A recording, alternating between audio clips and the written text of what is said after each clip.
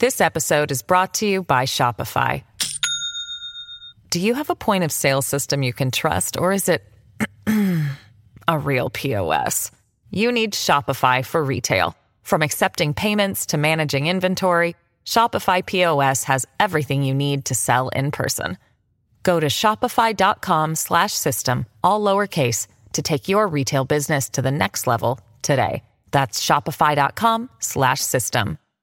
Hello, everybody. This is Marshall Poe. I'm the editor of the New Books Network. NBN listeners like to read books and buy them. So we thought we'd tell you that right now, our friends at Princeton University Press are having a remarkable site-wide sale. You can get 50% off books, including ebooks and audiobooks, with the code 50, F-I-F-T-Y, at checkout until May 31. You can save some real money on Princeton University Press books. I encourage you to go there and check it out.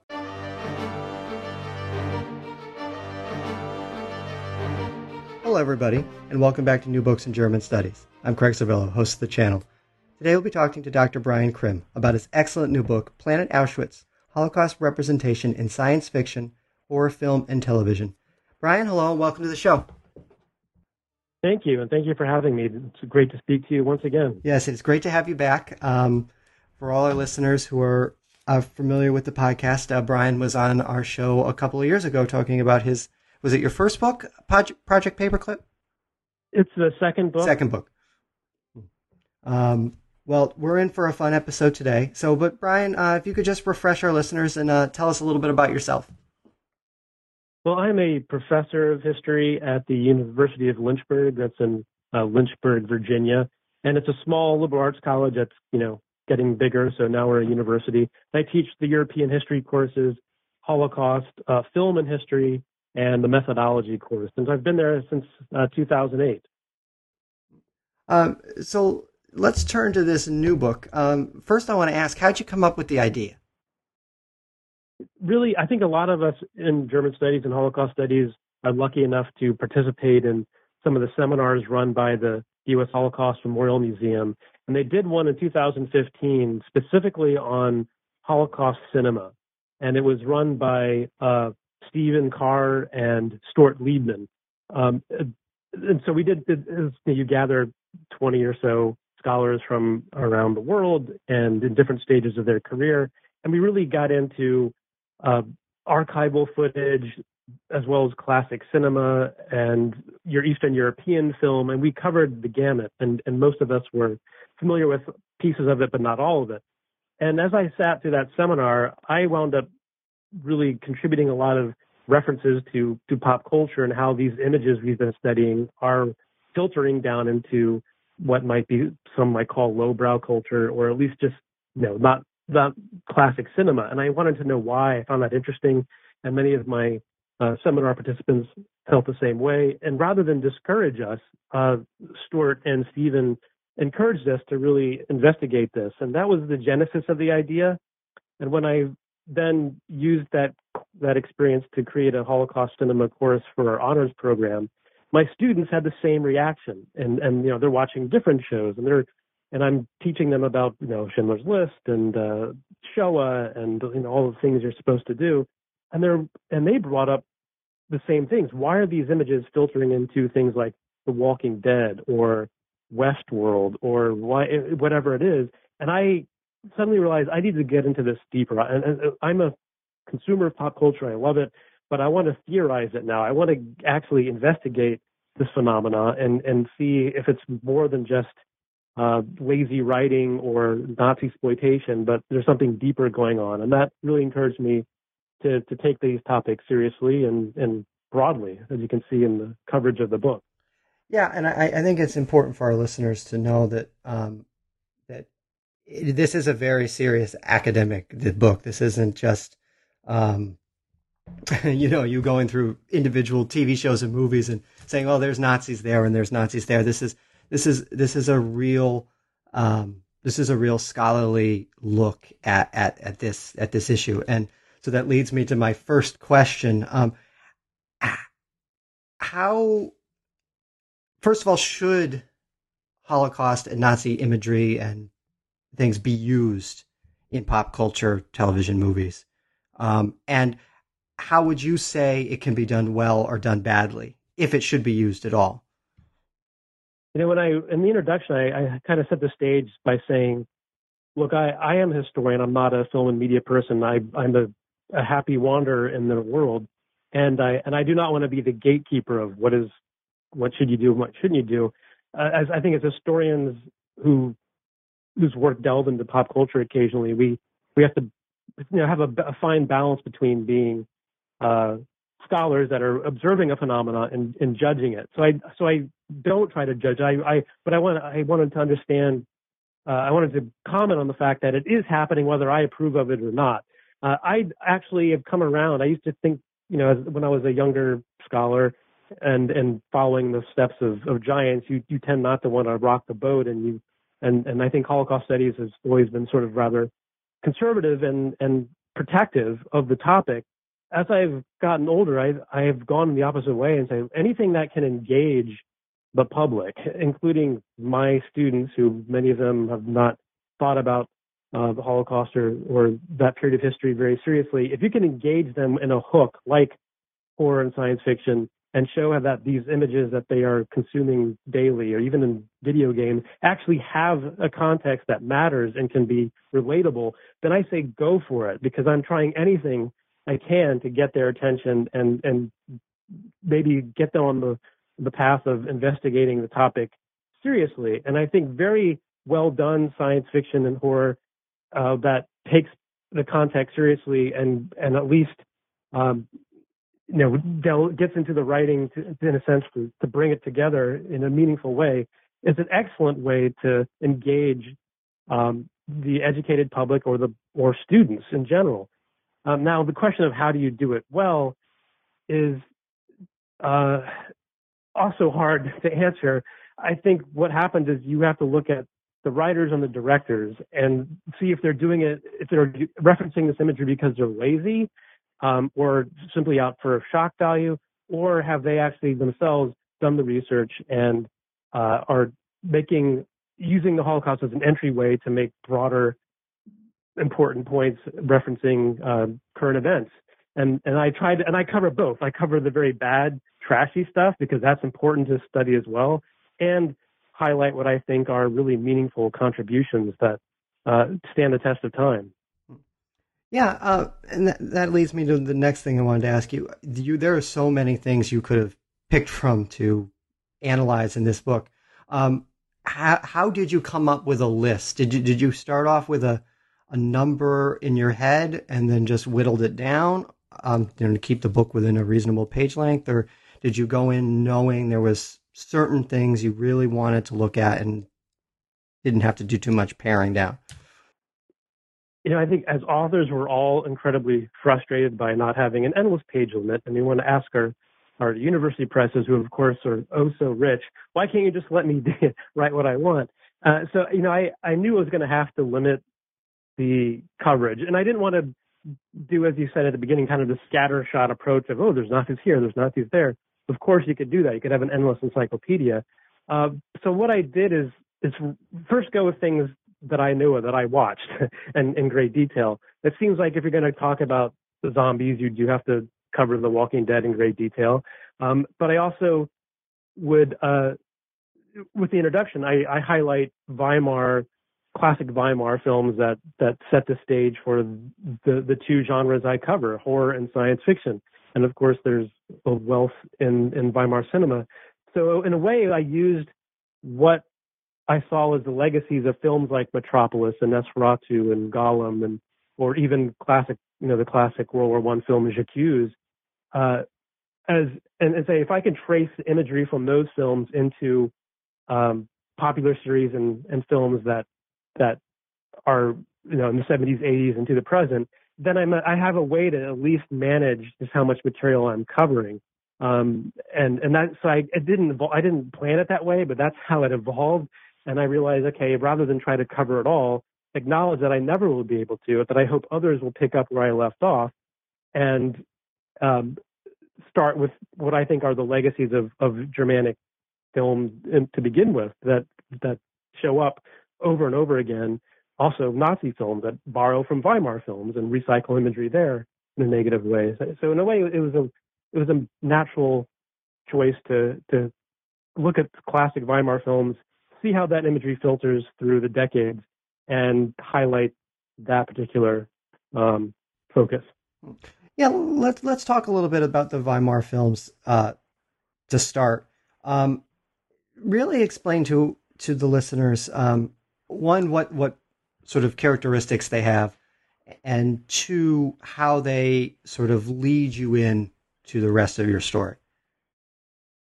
And again, I talked about standing on the shoulders of giants. Of course, anyone looking at Weimar film has to start with the very first real, great analysis of it, or at least, fascinating analysis of it. It doesn't stand the test of time, really. But Siegfried Kracauer and a lot of Eisner's work on how expressionism was this cry for help and the cultural decadence and decline of German society. And I looked at those readings for great discussions of Metropolis and Nosferatu and Gollum and the Cabinet of Dr. Caligari, knowing that so much great work has been done since then that repudiates their analysis as kind of simplistic.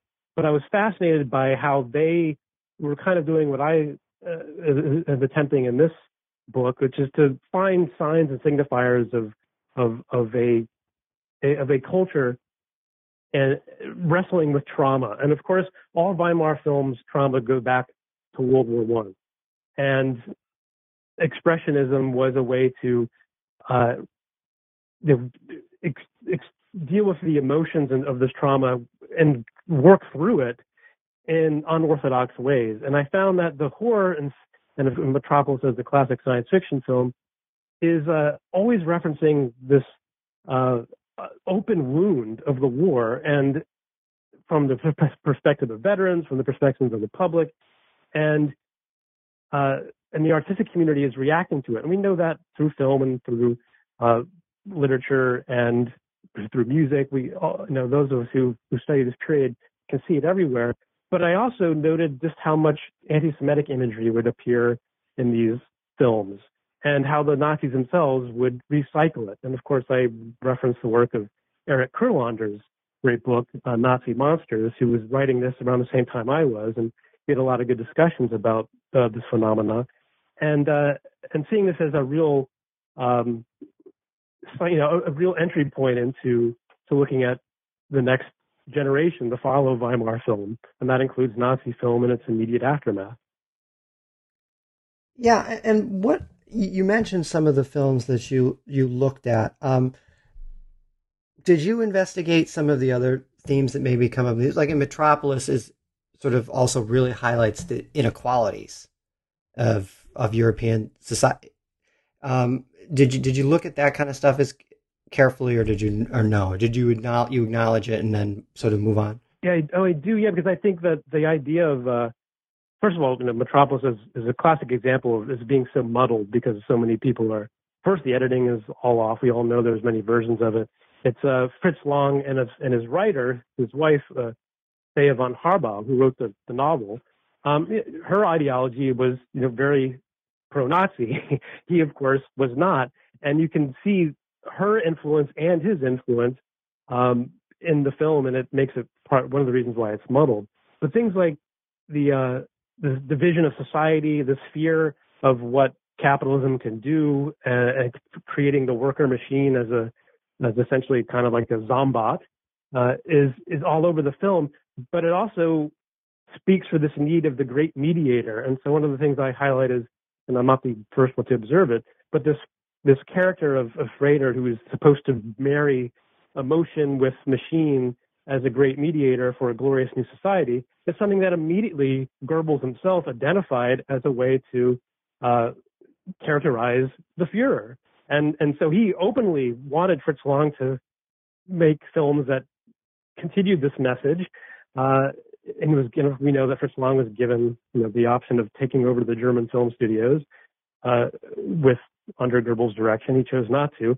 And authorial intent is always tricky. And one of the things I try to respect in the book is not to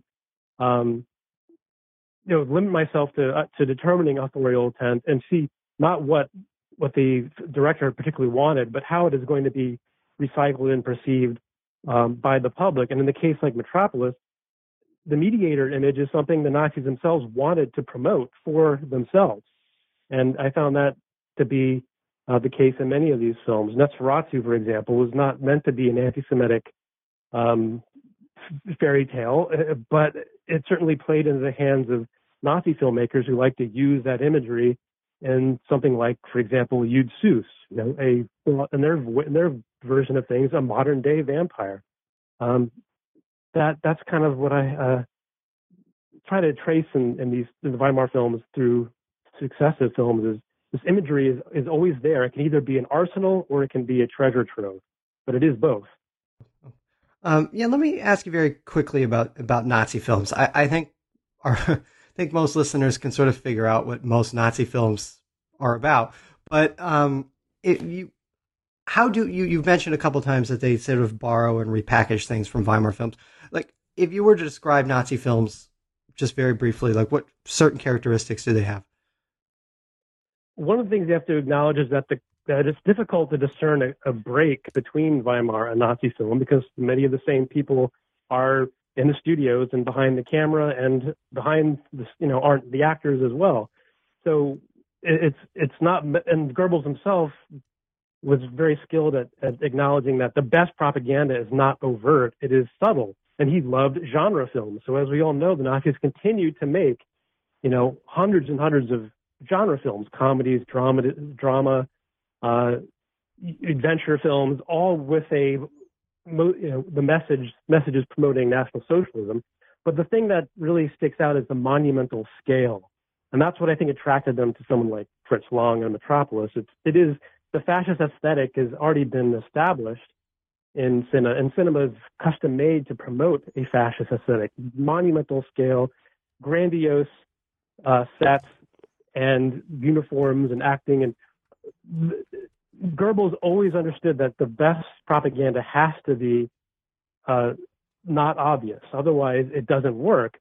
And so a film like Jude Seuss, which is really a costume drama disguised as a raving anti-Semitic film, we look at it today, and obviously it's over the top. But for audiences, it wasn't. It was really this very expensive costume drama with actors they recognized and an anti-Semitic subtext. Whereas something like Fritz Hippler's The Eternal Jew, that horrible documentary, as they call it, is just turned audiences off. So one way that you can really describe Nazi film is that it is the continuation of genre films that came decades earlier. Okay, so let's jump up now into the second chapter of your book about zombies.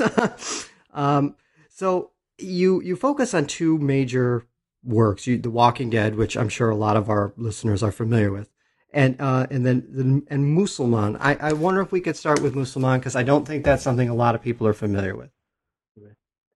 Yeah, the Musulman is I think it's most associated with Primo Levi's Survival in Auschwitz, or if this is a man work, where he's identifying what become really the mass of the camp, which are these, after 4 months, really in a camp like Auschwitz or any concentration camp, the human body is really just reduced to nothingness, to, as he called it, kind of a shamble of just nerves and limbs moving from just uncontrollably, from starvation, from the beatings, from the environment. And that this becomes really a symbol of the camp itself as this anonymous mass of humanity with the spark gone. And the Musulman was what the Nazi guards would call this sort of figure, as it meant Muslim, in the sense that it was, these people look like they're always bent over praying. That was the genesis of the term. Different camps had different words for it, but they all have this figure throughout the literature, throughout the documents, throughout the memories, throughout the testimony we have from survivors. The Musulman is always there. And it is when I started, as a Holocaust studies scholar, you read about this a Musulman figure, and it immediately comes out as sounding like a zombie, someone who has no, just a body, a corpse that moves.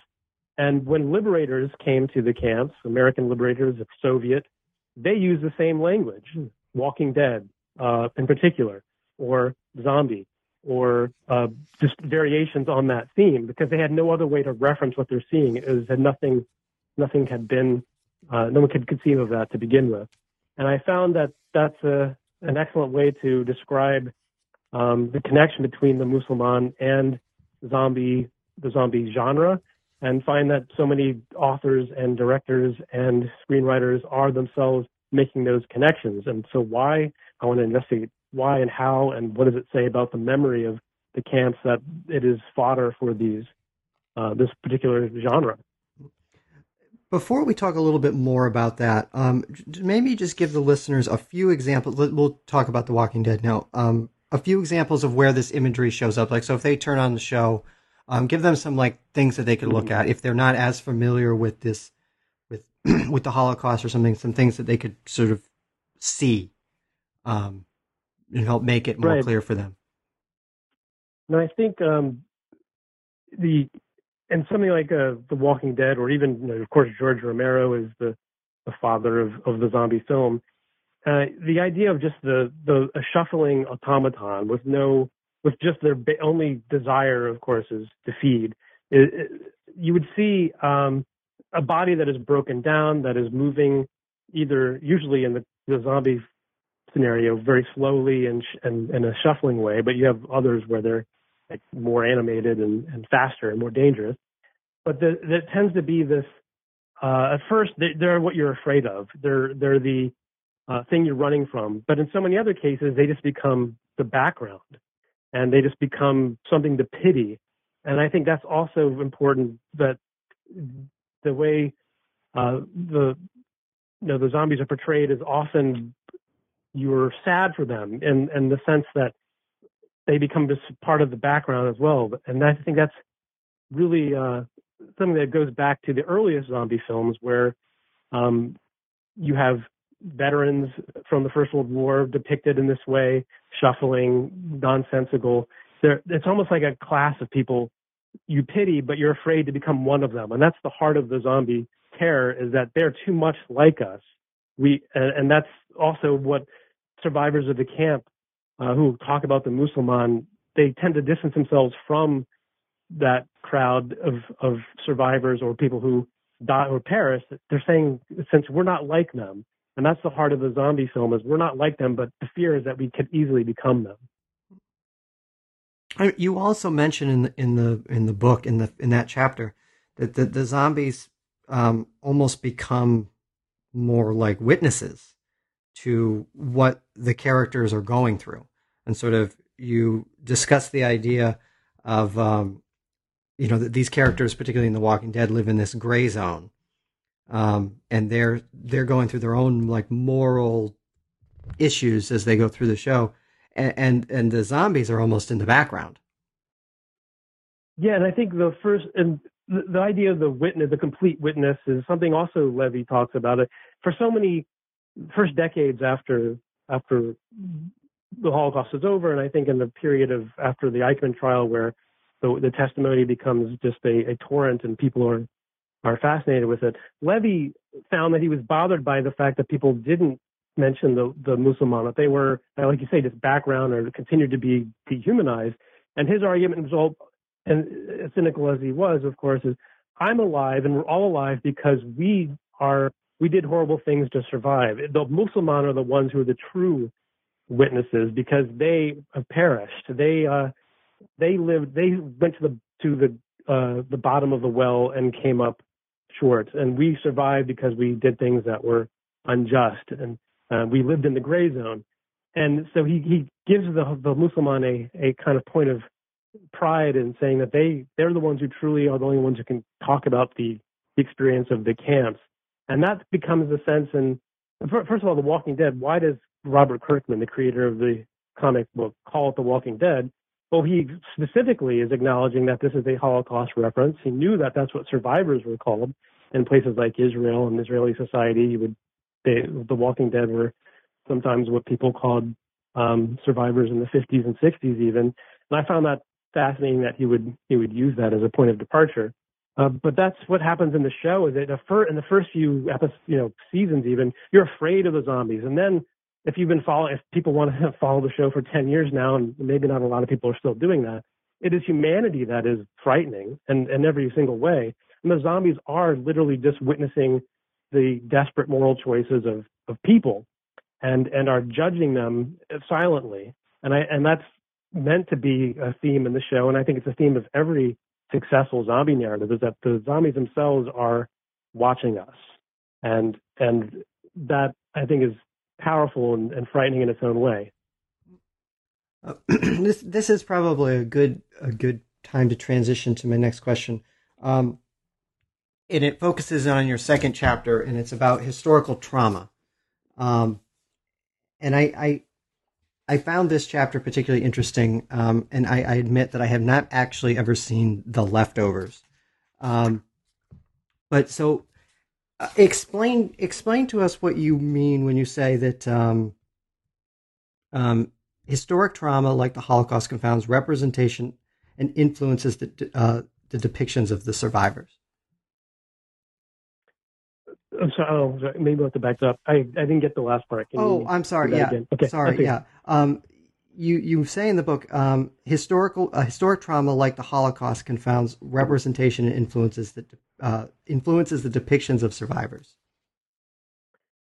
Right. So there again, I'm looking at scholars like Michael Rothberg and Lawrence Barron, and people who write about the Holocaust as this great rupture in representation, and how do artists and historians and scholars or anyone can confront the fact that there's this gulf between the event itself and how to represent it. And one of the things that people who critique film and literature and art related to the Holocaust always have to really contend with is, if we can't truly understand what happened, then how can we continue to use forms of representation that are just what we've always used, right? How do you adequately represent this as a great rupture? And I think the best films and the best types of representation take chances and are use unorthodox ways to represent the rupture. And I think I look at the film I used to contrast with The Leftovers is The Pawnbroker. The Pawnbroker is was a real revolution in film for a lot of reasons. One, it's had the first bit of nudity in an American film forever. It also is a depiction of a survivor that is not pristine, that doesn't treat them as some sort of symbol of hope or reconciliation or goodness. It is a haunted, traumatized, imperfect, and some cases downright nasty depiction of somebody who what you would expect for someone who had survived the camps. And that was a real breakthrough, because so many times the survivors depicted as a symbol of something else and not a real individual, a flawed individual. And the point is to show that this trauma never goes away. It haunts them. It haunts us for ignoring that person or not being able to understand it. And that's why I chose The Pawnbroker to coincide with The Leftovers, which is all about an entire society that is undergoing mass trauma. But I'll stop there you can pick up there. Yeah, I was interested in this this concept. So the Leftovers, for those who haven't seen it, essentially the idea is that I think 130 million people in America just suddenly disappear. It's globally, it's 2% of the global population just disappears one day. No explanation. It just happens. Right. And then the show sort of deals with how the people who are left sort of cope with this and try to figure out why this happened. They debate whether this is the rapture or it's not, or whatever. So how in that show do they begin to cope with what's going on with the trauma that they're experiencing? And And how is it, what things do you see in there that are being taken directly from the Holocaust?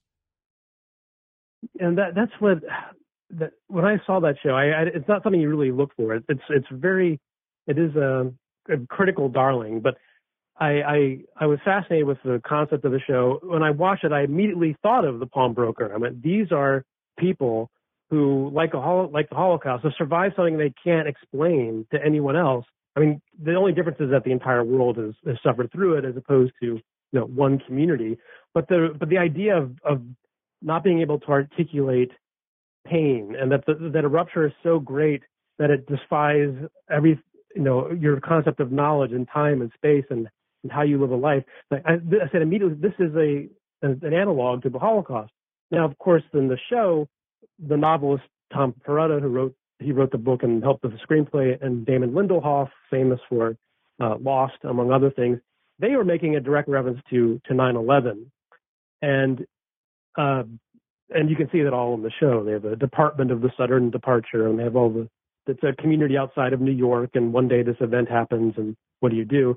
So I get that on the superficial level, it is 9/11, but the concept of trauma and guilt and loss and rebuilding a life is what other event do we have to compare to use as a resource for that understanding than the Holocaust? And I do know that they were also inspired by the pawnbroker as a case study of what someone who suffers an enormous loss that no one can understand.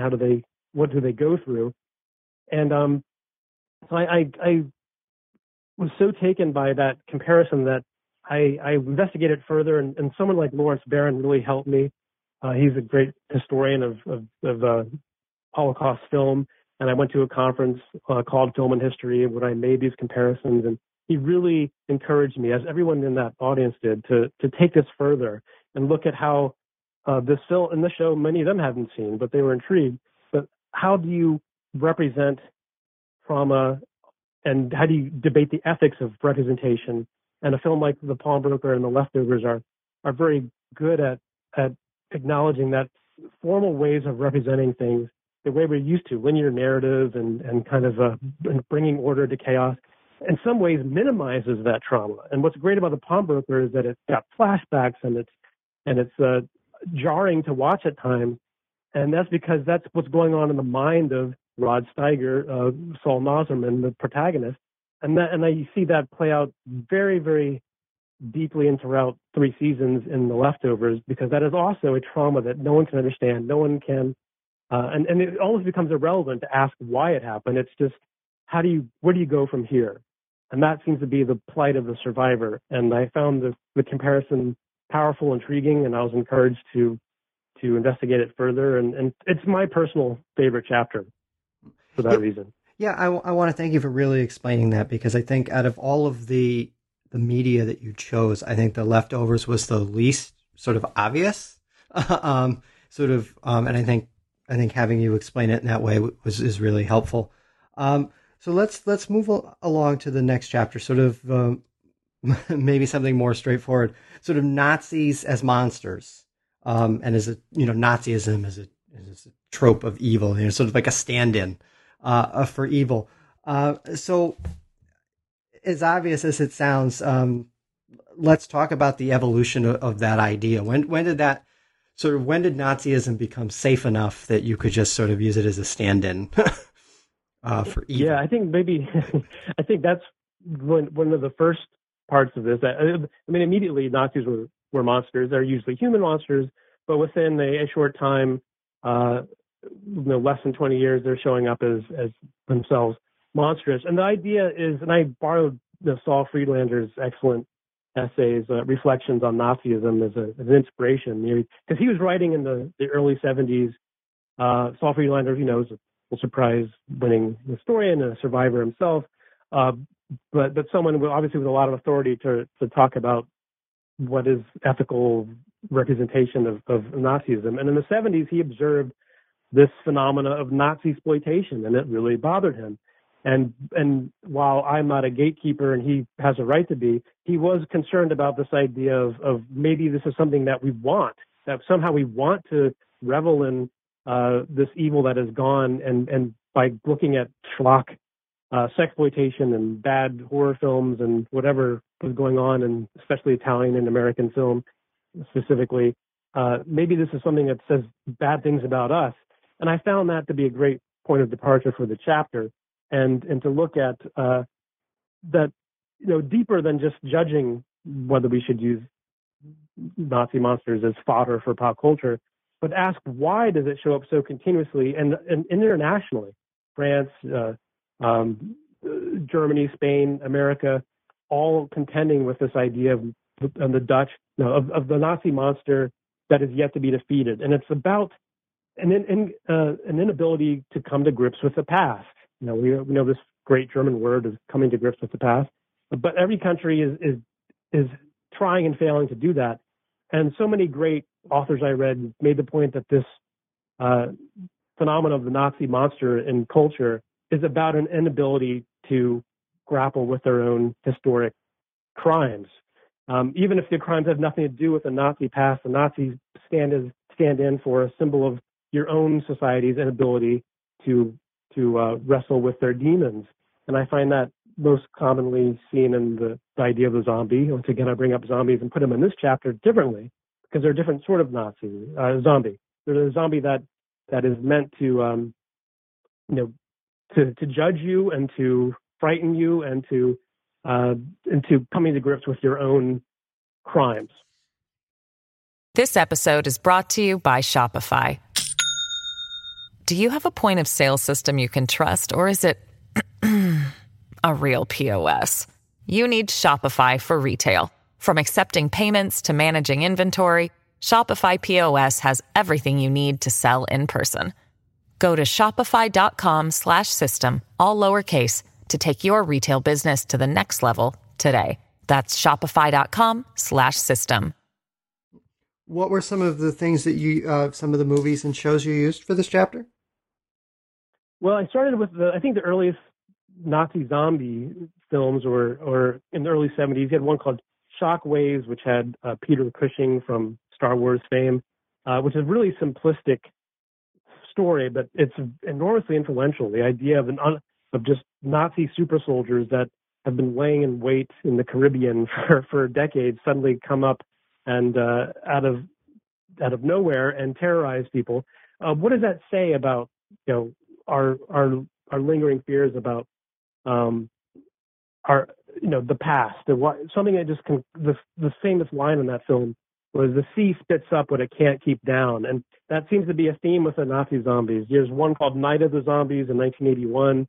There's where it's some chemical is keeping the Nazi soldiers alive in the Bavarian Alps, and they're killing tourists. And there's always some reason to keep them around, and they stalk the contemporary generation, almost reminding them of why we're here, what you failed to contend with, what we believe, what we have, what made us is still out there.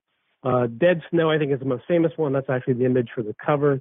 It's a Norwegian film from 2009 that is a cult classic, and there it's about Norway's complicity during the occupation period. That this idea that Norway, more or less, except for a small resistance, was complicit in or collaborated with this Nazi occupation. And so the whole thing is this extended metaphor of Norway for decades ignoring this part of their history and it coming back to literally consume their teenagers in the snowy Alps or the snowy fjords. I find that idea of the zombies representing a failed attempt to mourn as well as to come to grips with your own historic crimes a fascinating and dominating theme in dozens and dozens of films. Do you also think that sort of, and I know that Gabriel Rosenfeld just wrote a book about this, but sort of fears of a Nazi resurgence, do you think that plays a role in why Nazis keep showing up in movies and TV shows? Yeah, it's absolutely, it's a fear that not only the Nazis themselves will return, but that our own society is so easily ripe for the same takeover.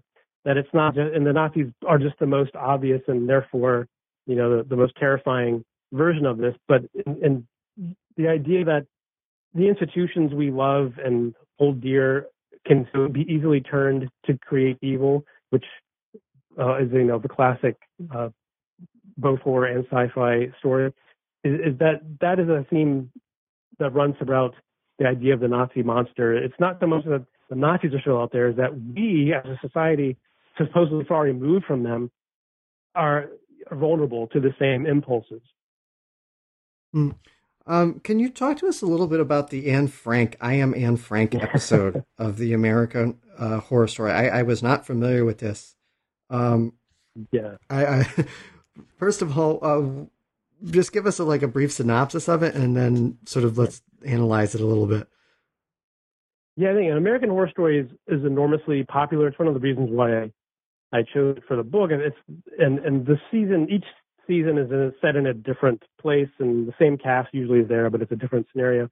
So season 2 is called Asylum, and it takes place in the early 1960s.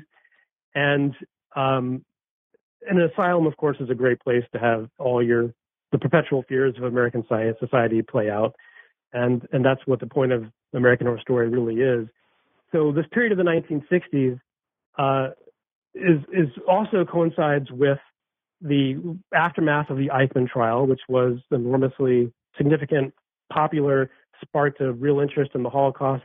It coincides with the emerging racial violence, and not that there wasn't always racial violence, but at least awareness of it in American society. And it also has the theme of the Nazi next door. So one of the doctors who runs the asylum, or the medical part of the asylum, was a Nazi doctor, not unlike Dr. Mengele, who came over via, guess what, Project Paperclip. He was an American, find, and he conducts all these horrific experiments on the people who are in the asylum. So one day, a woman who looks like to be in her mid-30s shows up at the asylum and is claiming to be Anne Frank, so therefore she must be crazy. Well, the way this 2-episode arc develops is that you begin to think that she really is Anne Frank, that she tells this convincing story about how she survived the Holocaust and hid in the streets of Berlin and married a U.S. soldier and came to the United States. And it's a very well done, fascinating story. My favorite line is Jessica Lange, who's the kind of the evil nurse who runs, nun/nurse who runs the other part of the asylum, has her in her office and goes, "Anne Frank, is it? Well, millions of American school children will be relieved to know that you're still alive."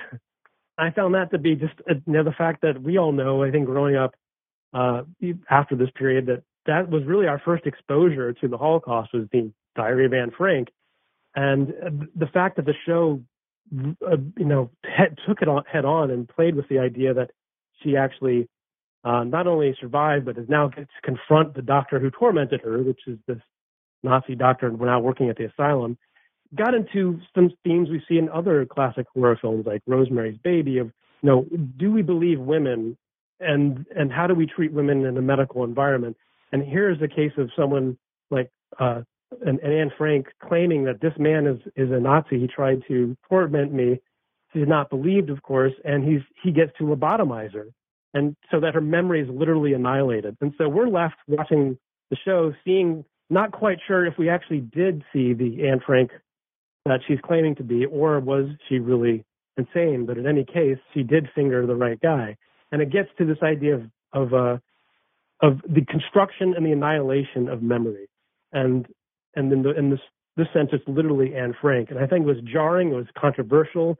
It got a lot of people upset when it came out. But I noticed there was a lot of actually, press like The Forward and some other Jewish media outlets actually liked that they did this storyline, because it at least put the notion of memory and the Holocaust in general in a popular culture context, and found it to be jarring, but also useful for promoting it. And I found that response pretty interesting in itself. Do you find that typically when sort of stories like this are done well, there seems to be sort of a more overwhelmingly positive response, particularly, among Holocaust scholars, people who are interested, survivors. Or is that something that's changed over the last several decades? Sort of this, you mentioned this, the Holocaust piety argument in the introduction. Has that something that's waned? I think it absolutely has, and I, for one, welcome it. But again, and you find that most of these outlets and commentators are really good judges of the quality of the shows doing it. So the early Walking Dead, you have there are Jewish commentators who wanted to actually use the show as a way to talk about the Holocaust and what it means to live in a gray zone, to be traumatized, to find that you have no safety in this world, and I think at the beginning, The Walking Dead was like that. Battlestar Galactica is also credited for delving into issues like genocide or an occupation and the morality of doing one or the other.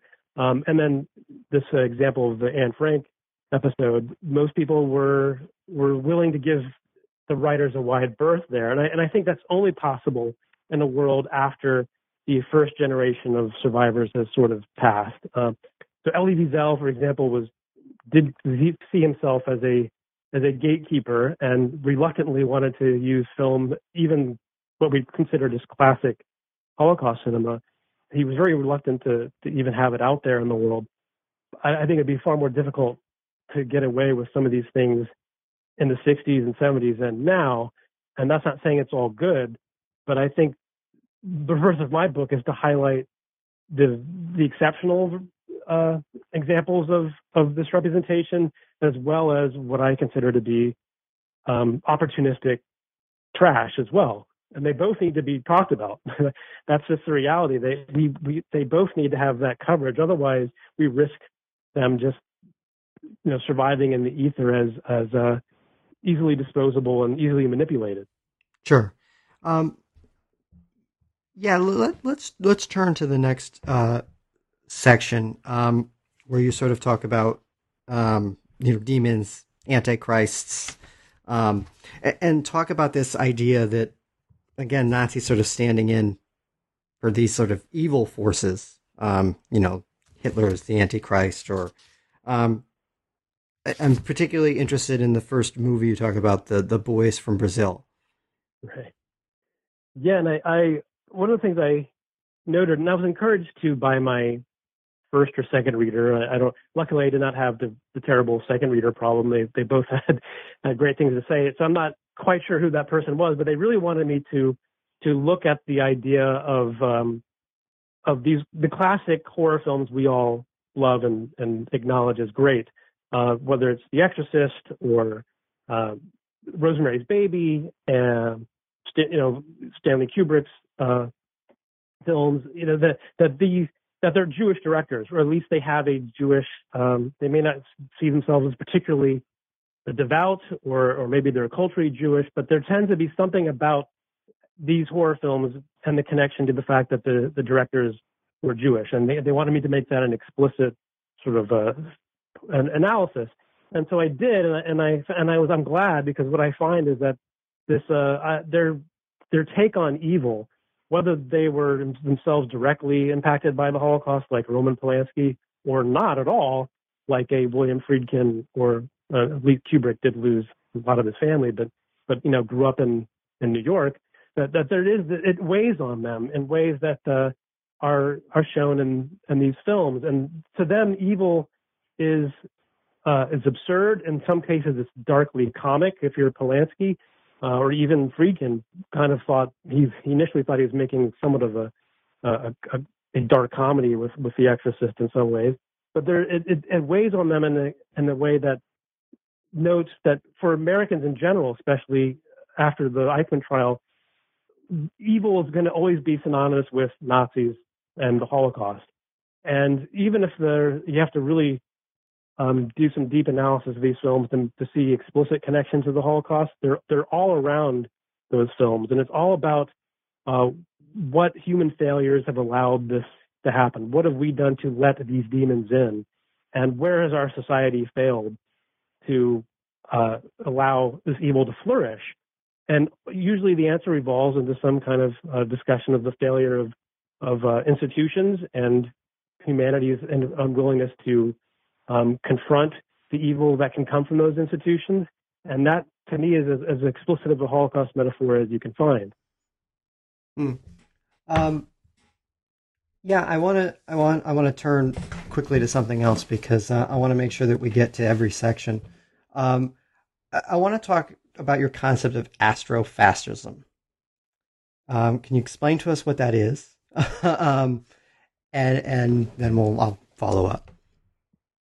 So when I was researching my previous book on Our Germans, Project Paperclip, the incorporation of German scientists into the American national security state, I kept running into this phrase astrofuturism and how Wernher von Braun was synonymous with this cultural movement that coincided with the space race and even earlier, where the Cold War phenomena, where science and technology, and particularly anything relating to space, was a particularly powerful narrative about American exceptionalism. That the future is ours and we're going to guide it. And I found it interesting that there are so many Germans in the mix of this American conception of astrofuturism. But the Disney shows where Wernher von Braun would promote space travel and NASA when it was created.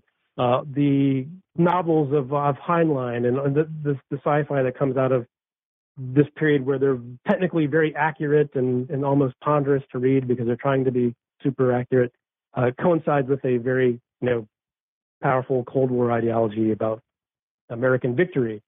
And I wanted to note that in the first film I ever really wrote about seriously with these topics, which was Paul Verhoeven's Starship Troopers, that there had to be a version of this called astrofascism. But the same ideas are present, except astrofascism is about the aesthetic. It's attractive. It's deadly. It creates the society that astrofuturism wants, which is a perfection, technologically brilliant, no want in the world, absolute victory for a essentially American culture. That Paul Verhoeven's film Starship Troopers starts a phenomena, or not starts it, but I think typifies an astrofascist future where all the things that we associate with astrofuturism have become victorious, but through fascist means. And it's not just the aesthetic and the uniform, but just the way society is organized in many of these science fiction scenarios is undoubtedly and unmistakably and openly fascist. And we're encouraged to almost be attracted to it, to identify with it, and to enjoy it without any of the consequences of what we know the fascist ideology is actually about. That's the heart of most of Paul Verhoeven's films to begin with. And so I took the first one that I wrote about seriously, which was Starship Troopers, as a way to look at other films that came before it and after it that continue this idea of this astrofascist aesthetic. Yeah, you touch on some of the big ones too in this chapter. Star Wars, and Star Trek. I had forgotten about that sort of old Star Trek episode where they're dressed up in Nazi uniforms.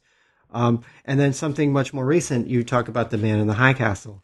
How does that fit into what you just said? Because that doesn't come off to me as much attractive.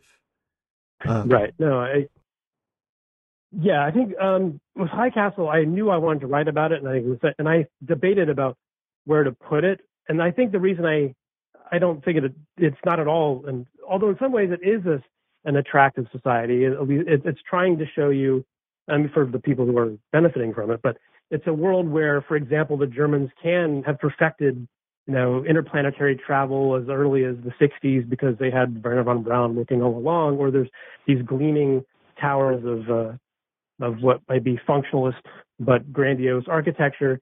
I thought more of the idea of relating to counterfactual history, that time itself can be manipulated, and that the astrofascism is not only about a society that is so far removed you don't have to think about the consequences, but and the idea of alternate realities where the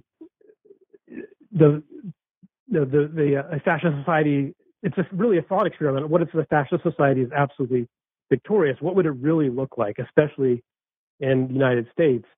And so I think High Castle is fascinating because it blends what we'd find and what we'd really see in the 1960s culture, right down to the architecture, with the consequences of Nazi victory. And they spent a lot of, as I researched, a lot of time and effort recreating what Albert Speer would want to have done, and if he had just a blank slate to work with, and in this world he does. So to me, it fits in because of that idea of time itself being conquered by a fascist society. Yeah. For those who haven't watched Man in the High Castle, particularly in season 2 when they go to Berlin, I mean, if you had laid out Albert Speer's plan for Germania, this is what it would have looked like.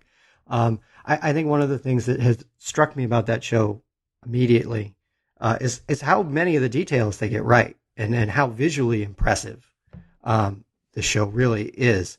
I think you would, of course, have to talk about it in any book like this. And it's a very entertaining show, I would say, maybe until the last couple episodes. But I think they balance the morality of how you represent this world with just being in love with the aesthetics. I think it's a danger of Astro-fascist type of science fiction is that it can be so attractive that you get lured in, and only the really intelligent directors and writers can make you think about why are you so attracted to this and point it out to you. And I think Verhoeven does that. I think in a way High Castle does that. What I love about High Castle is that it shows how easily the United States could be, in fact, turned into this sort of society by leveraging our own racism, our own history, and seeing that it's not a huge departure to aside from the standards that you see all around you, that of course America has its own long racial past that can easily be leveraged to do awful things as it has in our own history. And I think they do a good job of pointing that out to us. Similarly, I think what I didn't get to write about it, but Plot Against America is so terrifying. Philip Roth's book is terrifying, but the HBO show is really, and it reminded me of High Castle in a lot of ways. Yeah, I would definitely recommend anybody who hasn't seen Plot Against America yet. It's very good, very timely. So we're coming up on an hour, but I definitely want to get to your last chapter because I want to talk about the notion of human cyborgs and how it connects to genocide, and we'll just talk about Battlestar Galactica just so we can get this chapter in.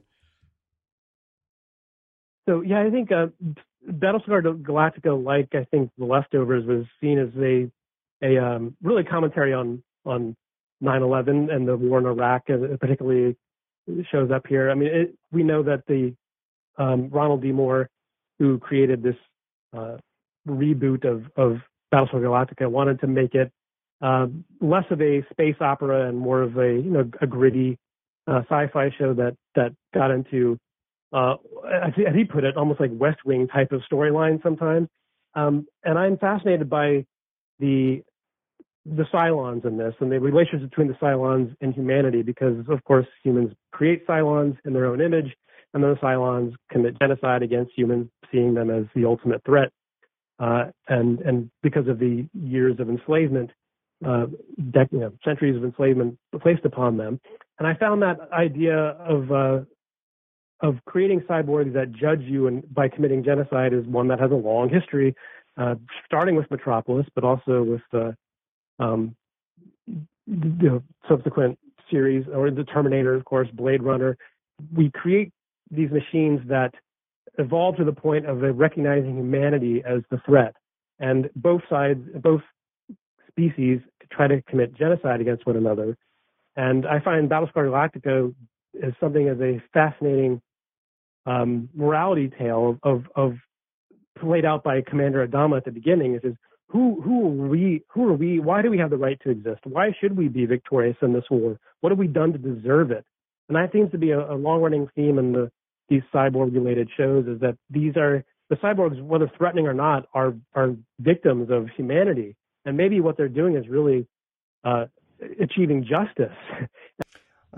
As a way to wrap up discussion of your book, I'm wondering if you could give our listeners one or two major takeaways, things that if they listening to this podcast or when they pick up your book and read it, what are some things you want them to take away? You want them to stay with them?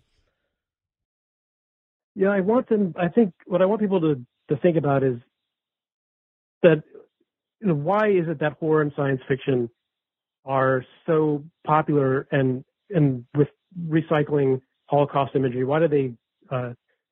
Let me start over here. Oh, that's a bad way to say it.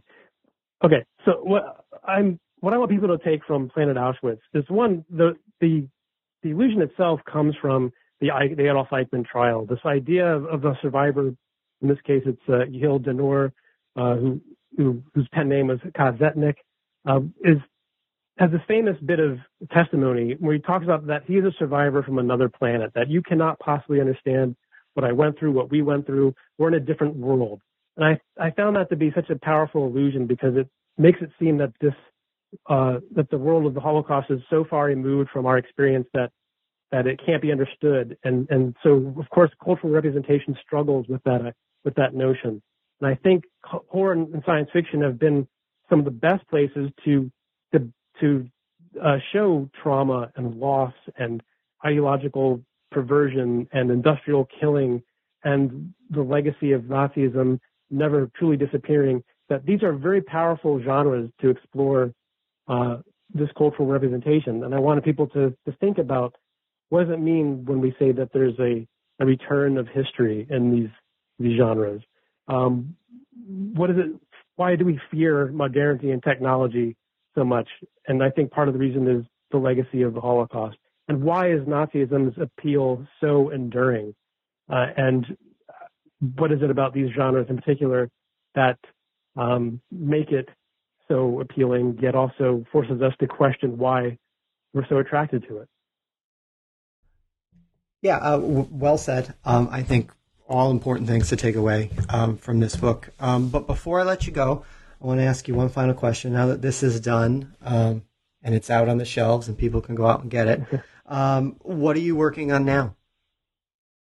Well, actually, I am putting together a podcast with an old colleague of mine from Rutgers University when we were in graduate school together, Leah Paradis, who's sort of a modern British Empire historian at Slippery Rock.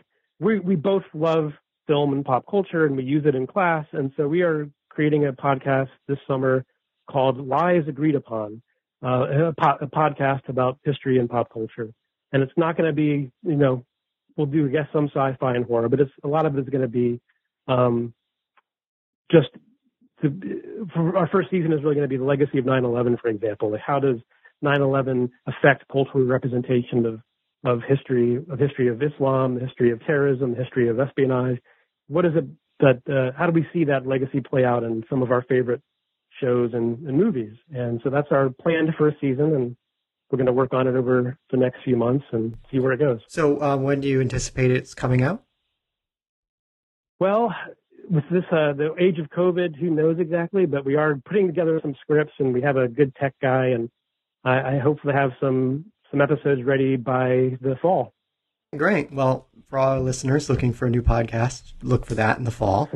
Well, I want to thank Brian again for being on the show and for being willing to come back and talk about another book with us.